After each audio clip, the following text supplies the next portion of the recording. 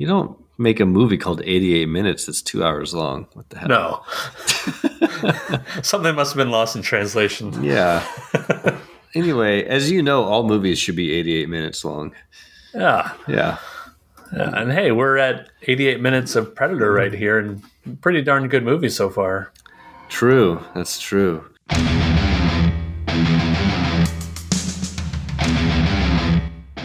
Welcome to Predator Minute, the podcast that breaks down the 1987 action sci-fi classic Predator 1 minute at a time. I'm John Zabriskie. And I am Jeff Glover. And today we're talking minute 88 of Predator. Minute 88 you could call a lot of different things. A lot of different things. Yeah, I did a little bit of research on this, and not only are there just a ton of Hall of Famers wearing 88, I'll just run down their names real quick. Michael Irvin, Marvin Harrison, Tony Gonzalez, John Mackey. Mac.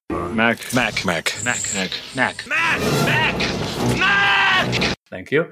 Alan Page, Clarence Ace Parker, Charlie Sanders, Len Swan, Mac Speedy. Mac. Seriously, that's a guy's name, Mac Speedy. What a name. Great name. Great. I had to throw one more I'll throw in as number 88, not in the Hall, surprisingly not in the Hall of Fame. Dick Witcher. Dick Witcher. Dick Witcher. Sounds like an accountant from the 60s. Sure. Moonlighting as a film star in Wow. some independent films. That's a lot of really good 88s. Yeah, so many 88s. Were those just Hall of Famers that you listed off?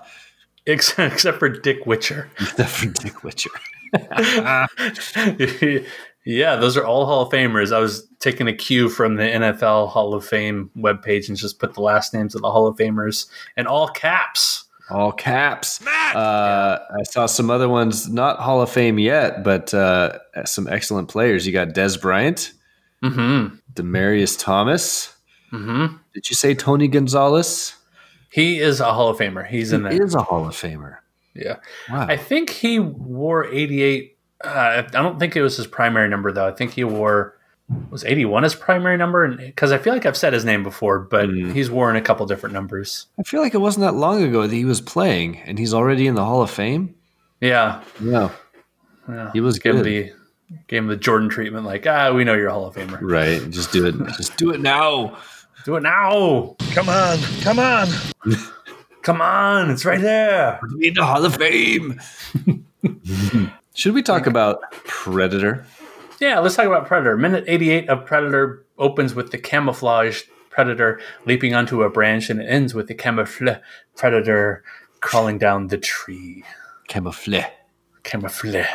We are going to break this minute into two parts.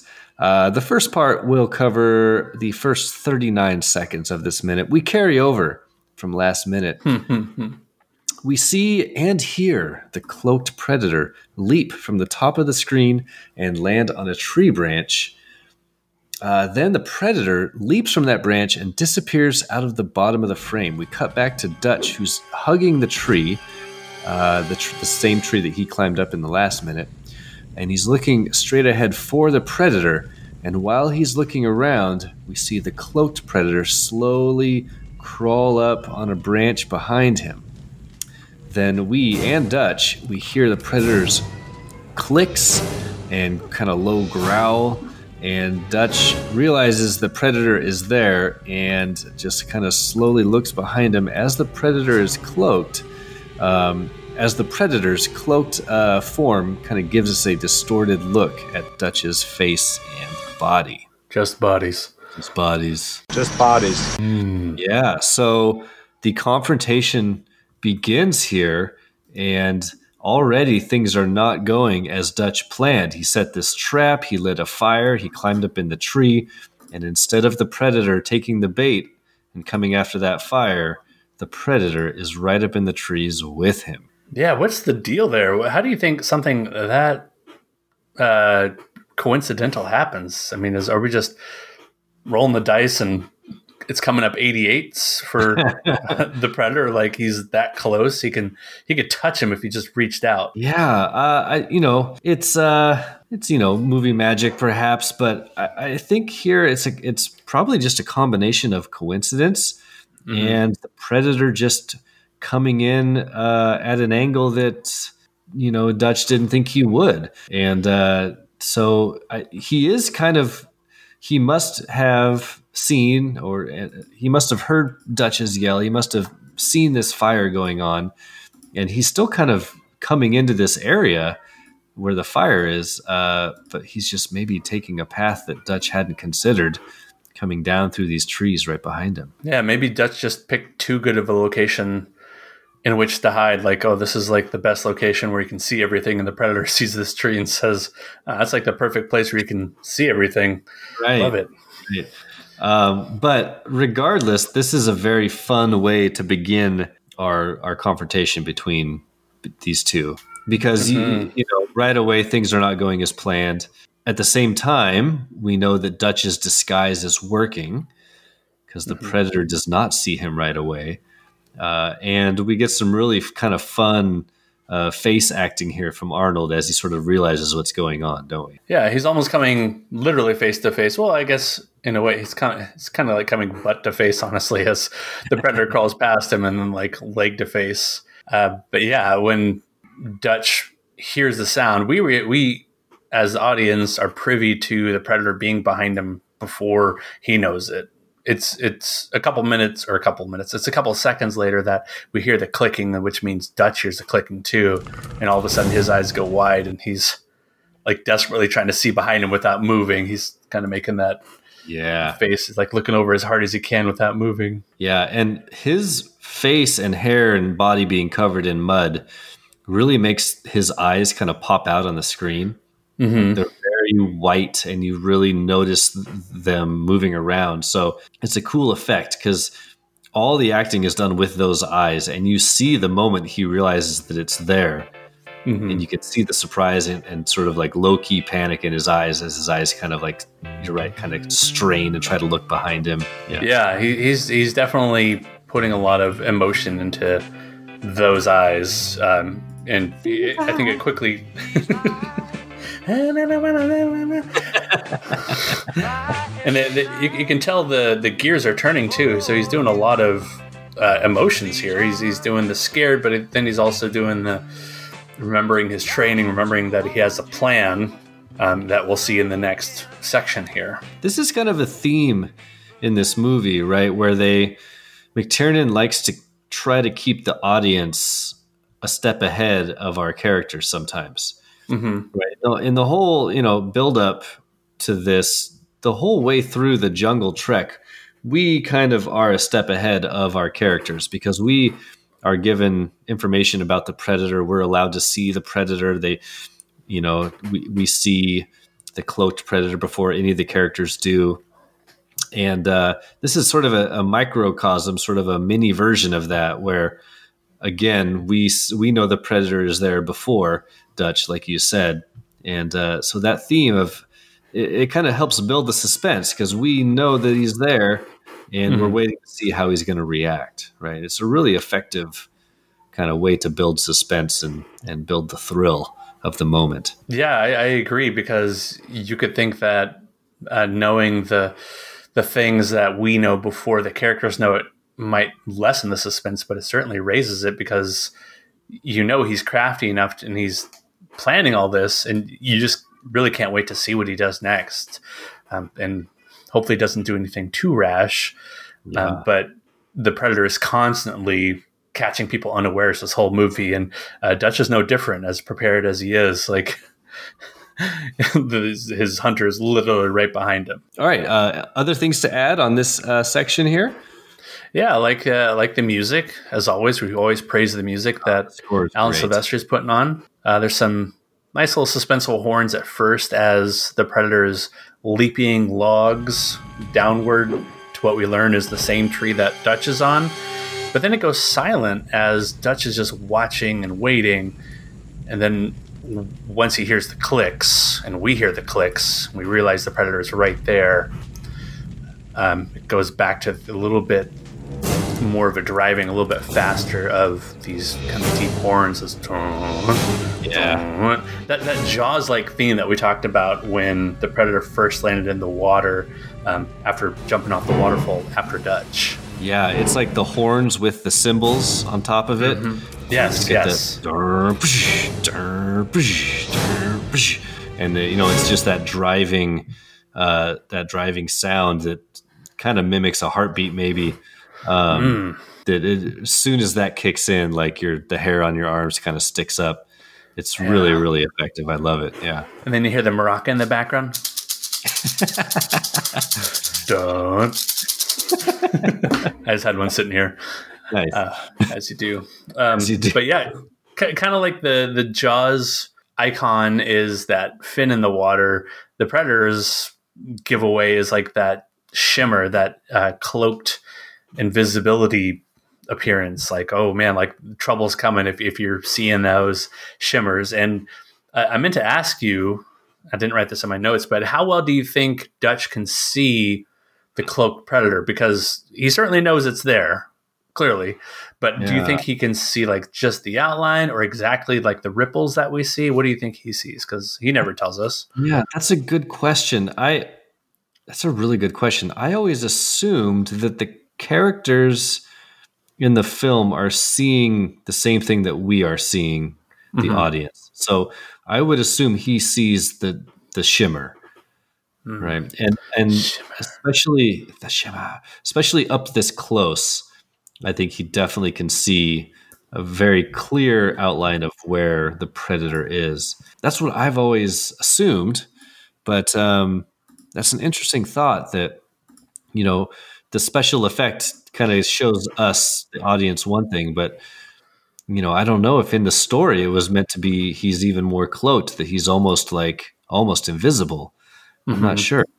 What do you have a thought on that? I just agree with you there about he's seeing exactly what we see, like looking into, I don't know, like almost like looking into water, how like it distorts things, and you can tell you're looking into water, but you can't tell depth or a lot of features as you're looking into it. It's probably just kind of a confusing mess, especially up close like that. And I just want to give a shout out to the effects crew headed by Joel Hynek, putting together this effect, this camouflage, this cloaking, because this is our best look at it so far in the movie, where it's slowed down in front of us as the Predator is very quietly, slowly making his way down the tree in front of Dutch, and we see exactly what Dutch sees and in all its glory. I think these were probably some of the last shots they did, because this whole sequence was filmed in the second location in Palenque after they redid the creature design. This creature design cloak does not look like the big bug lizard. This looks much more like the actual Predator that we know and love. Yeah. That's a good point. We're so conditioned at this point in our, movie watching to assume that everything is CGI. And like this effect is so good, it almost looks like a kind of a rudimentary CGI, Right. And I'm watching this just casually, like my brain just sort of accepts that as, oh, that's just a computer effect. But even these up close shots, these really close ups, they had to do that practically. And you're right, it is super impressive, and they really earned. I mean, they were nominated for Academy Award, right, for effects. Yes, and they lost to Inner Space. Right. And but you can see here, like they earned it. The effects are fantastic. Yeah, it is just, it's mesmerizing to look at. I just really like this effect, and it's the first time you see the camouflage in front of somebody. Before it's been in front of like the trees or the sky or just foliage, but here we have him going in front of our main character, Dutch. Yeah. And it's really effective. But I can throw a couple facts from John McTiernan. He actually pipes in with some more commentary. Oh, we got some actual interesting insight.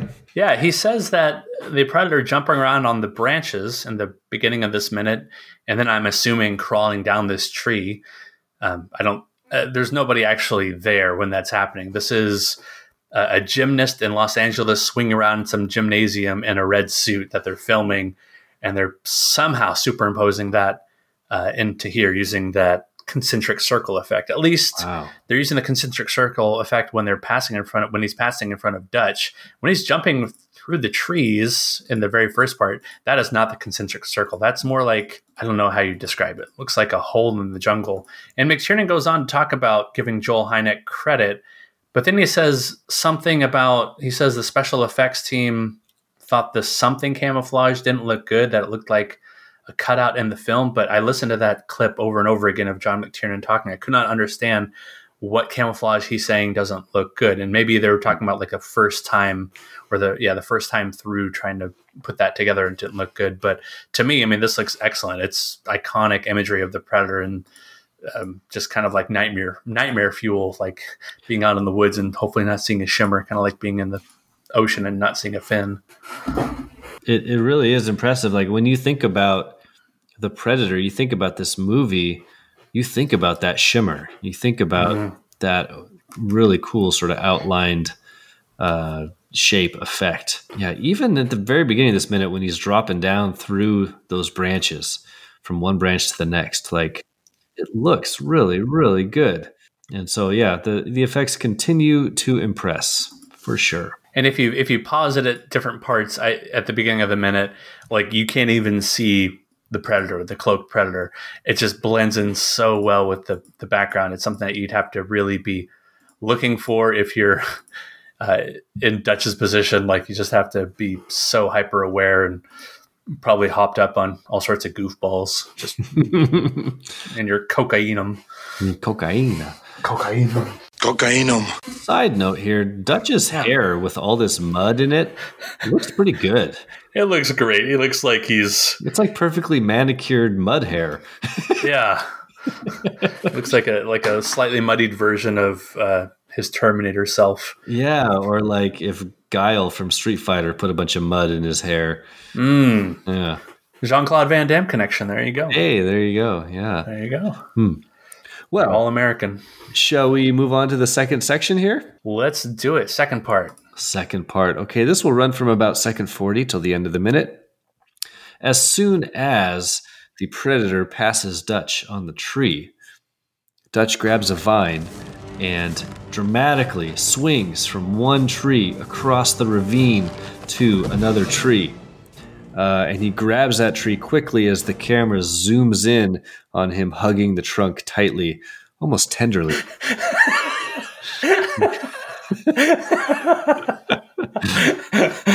Oh, baby. Oh, tender. Double 8.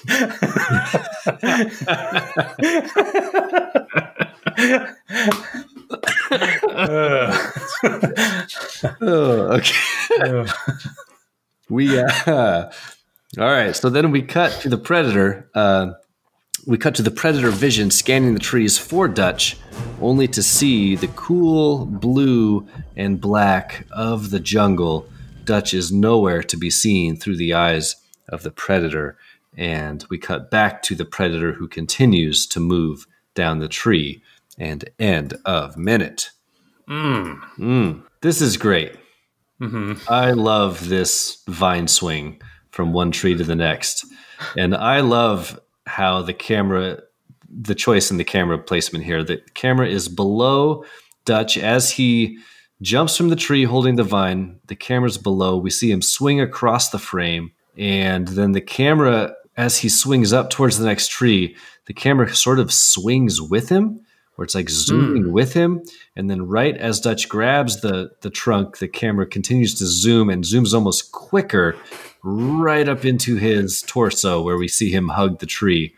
And that, just the way that sequence does, you just feel the swing of the vine. It feels like you're on that vine with Dutch as you swing up and then grab that tree. And I love how still he gets right as he grabs the trunk. Yeah, that's a good point about noting the camera work, because if this is like a static camera, it's not nearly as exciting and it's probably an easier shot to pull off. But to be able to move the camera just the right distance, and I'm with you. I really like that push-in shot following him, grabbing that tree. It's almost like the Predator vision following him. It's almost like having a pursuer right after him. But then you learn, no, the predator didn't see him. The predator was super slow to react to those vine sounds. And luckily for Dutch, he didn't do the thing that we would all do, honestly. Like, we'd all be like, yeah, Right. doing the Tarzan. Oh. But you can sense the urgency and the panic here as he grabs the trunk. He just grabs it and immediately becomes so still.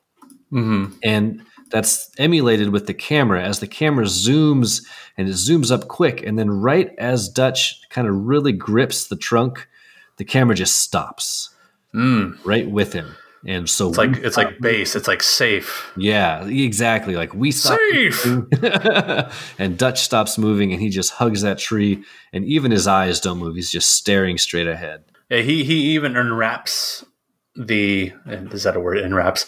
He even wraps up the vine in his arm as he grabs that tree, like to make sure that that vine does not swing back and predator's not seeing it.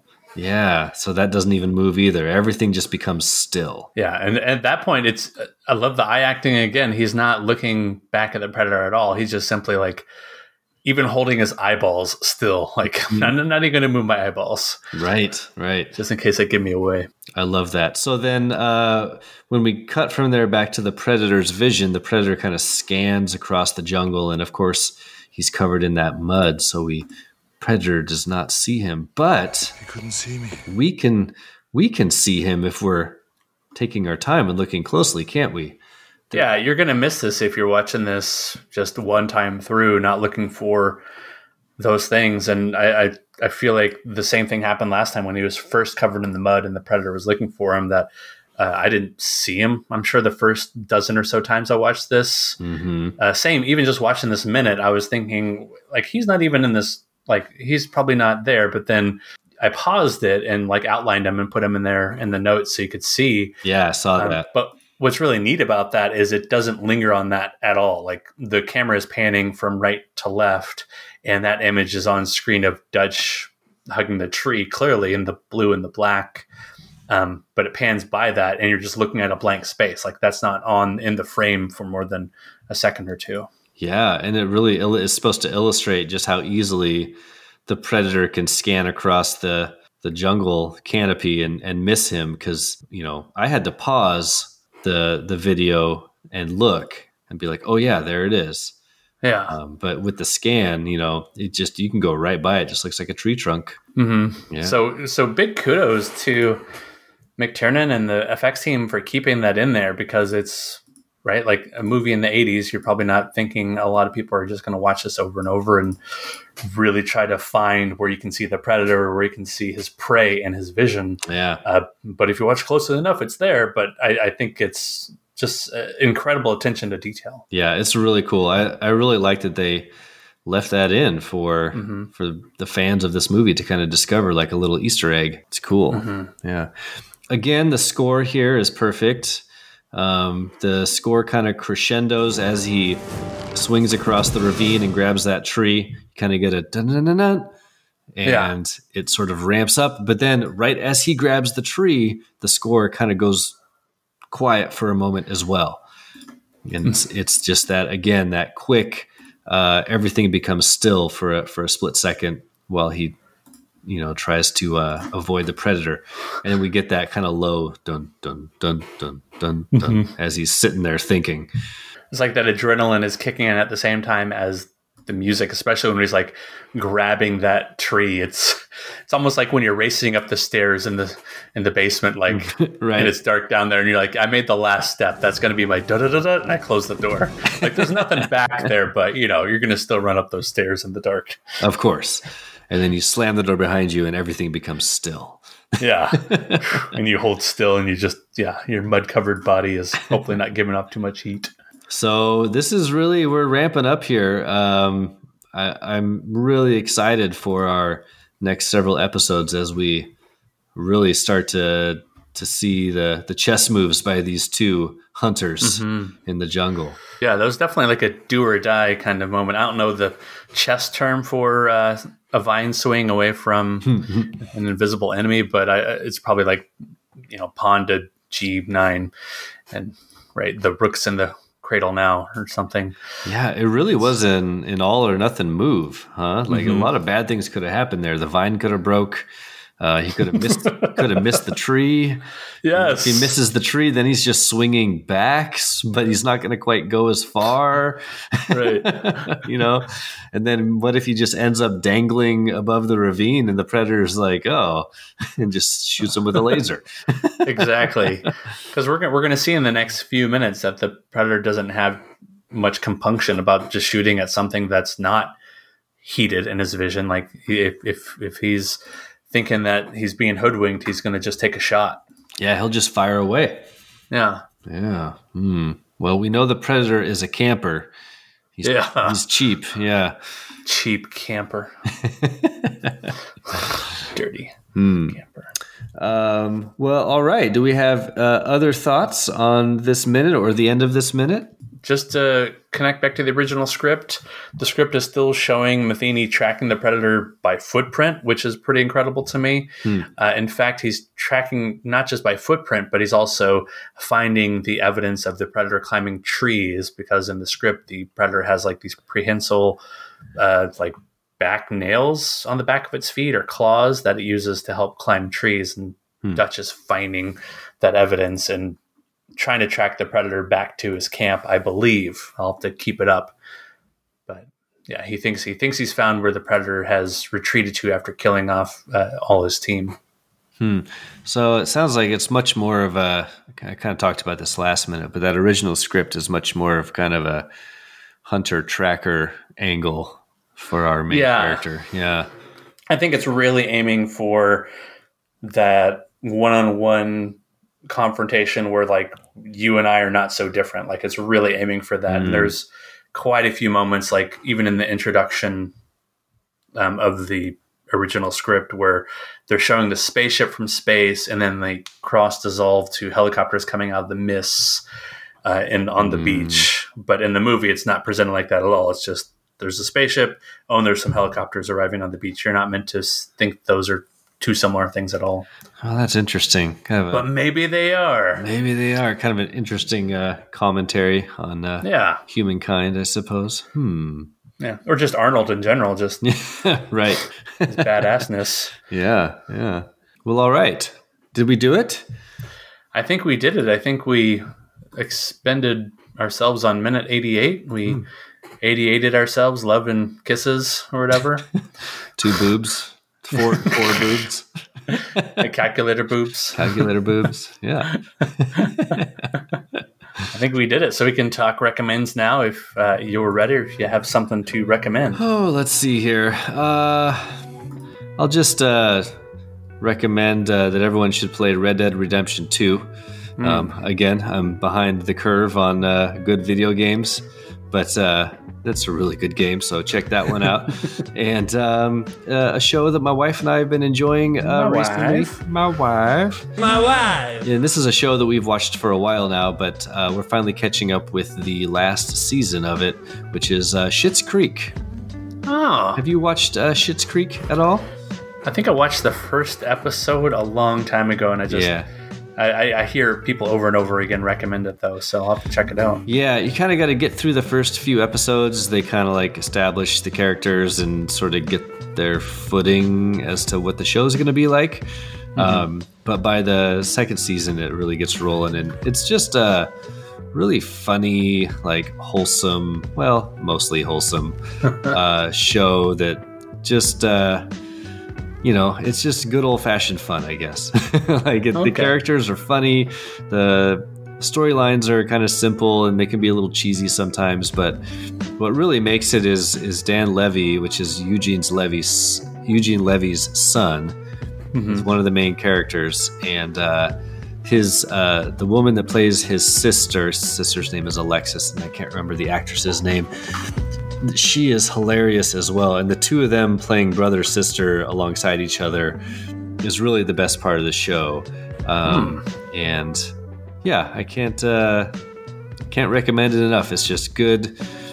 Each show's like 24 minutes, and so it's just good, easy television.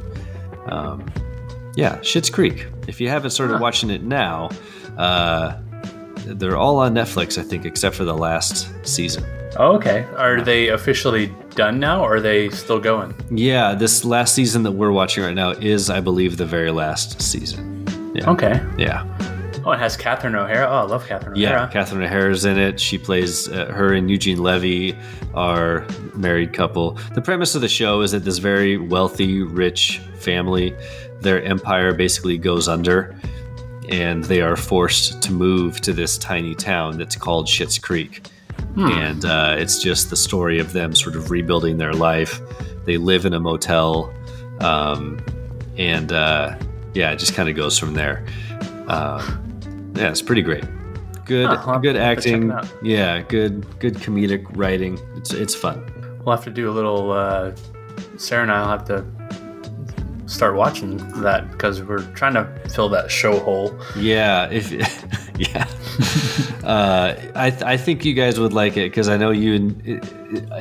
I haven't watched a lot of Gilmore Girls, but I think it has a similar vibe in terms of like witty dialogue and funny characters and stuff. So you might. Okay. Yeah. Like a kooky Community.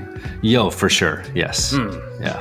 Chris Elliott's in it. He plays the mayor of the town. Oh, nice. Yeah. Yeah, it's good.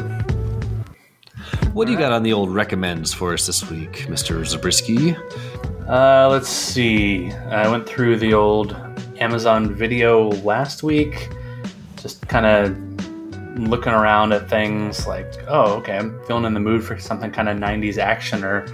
And in my opinion, like the McTiernan movie that McTiernan never made popped up, and I watched that the whole way through, where Harrison Ford plays the president on Air Force One, and Gary Oldman is the bad guy trying to kidnap the president or something like that. I don't remember the exact motivations.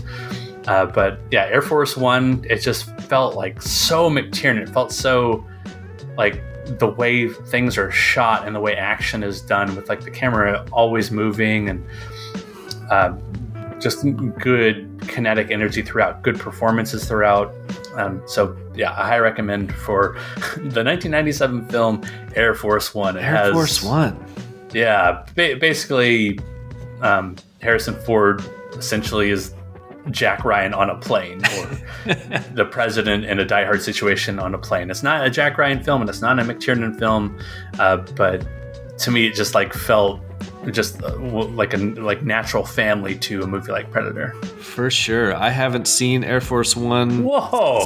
I haven't seen it since the 90s. Who am I talking to? Yeah, right.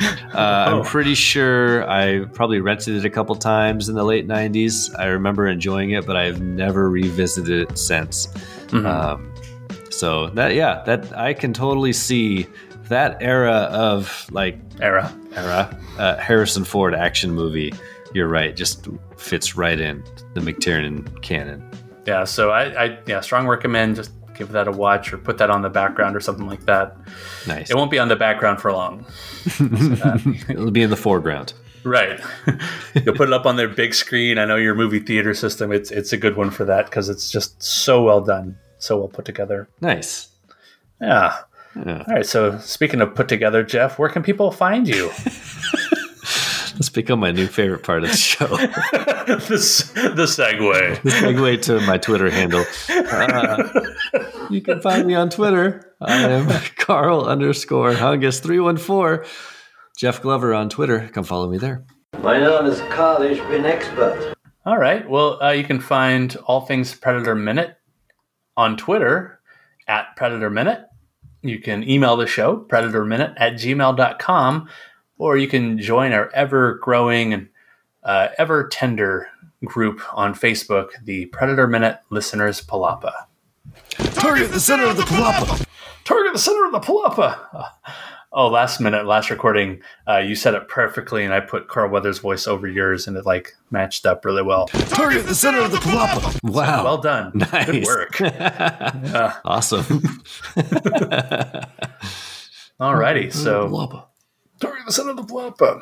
Target the center of the palapa. For all things Predator Minute 88, Love and Kisses, I'm John Zabriskie.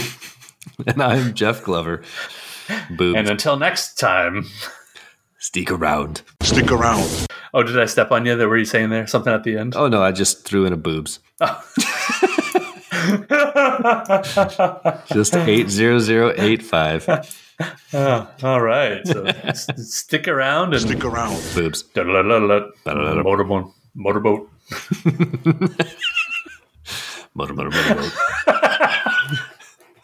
Motorboat. A couple other little tidbits about the number 88. It's used for shorthand in amateur or ham radio to mean love and kisses. Oh, do you have any idea why? I don't know. I don't know because it's not X's and O's. I don't know. Well, 2 8s do look like 2 pairs of boobs. Maybe that's it. That's probably why. That's it. Lots of love and kisses there. It's way more intimate than the call sign 73, which in ham radio means best regards. And I mean, like, don't even ask what number 11 means. Just Well, now I'm curious. I made that up, but I think 11 is like, I would have to imagine it looks like double middle fingers to me. But, you know. Right. Going back on the pairs of boobs, I just want to make sure everyone out there knows that as a high school teacher, I can tell you that there are still kids that type 80085 on their calculator and hold it up to their friends and laugh hysterically. So, oh, definitely. That's still happening, everybody. So, hey, just don't worry. This happens in social studies also. Yeah. I'm like secretly proud, but like I have to give off the air of authority. Like, no. Let me see that calculator. Right. And then there's always the kid that realizes you can do 8008 1 3 5. Is that right? But you have to do that backwards for that to. Right. You have to do it backwards. Right. Upside down. Yeah. That's advanced algebra. That's for the advanced student.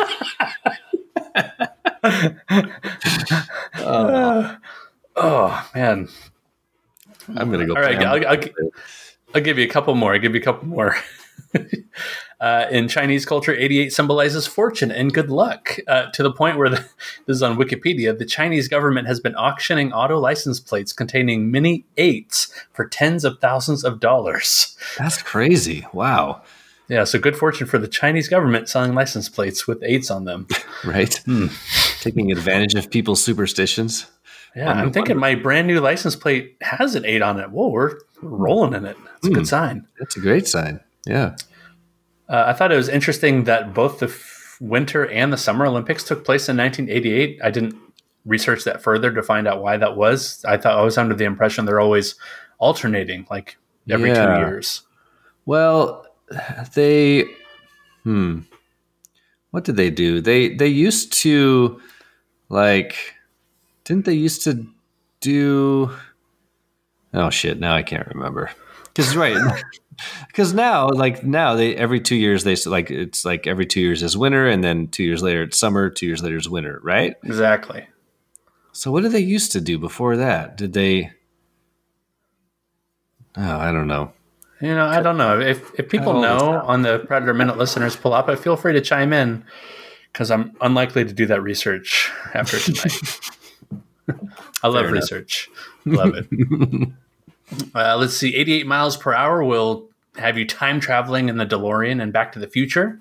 Nice. Yeah. And then just funnily enough, there's a lot of bands who have recorded a song that's called 88. And my favorite bands that did this, and favorite, I mean by looking at their name, you had the Christian rock band, the 77s, of course. God.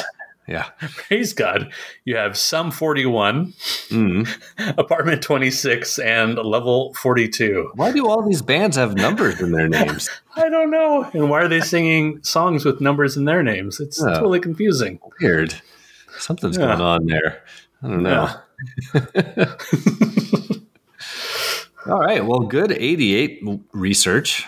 Yeah. Well done. Did you have any 88 factoids that popped in your brain? I always think of like Oren's Army, the Crazy 88, Kill Bill. There's also that movie 88 Minutes starring Al Pacino that I've never seen. That we've never seen, yeah. Yeah. That's all I got, I think. Okay. Yeah. 11 times 8. That's cool. Yeah, that's pretty cool. Yeah. Yeah, that's some good math stuff there. Yeah. Yeah. All right. 88. All right. Cheers to you, 88.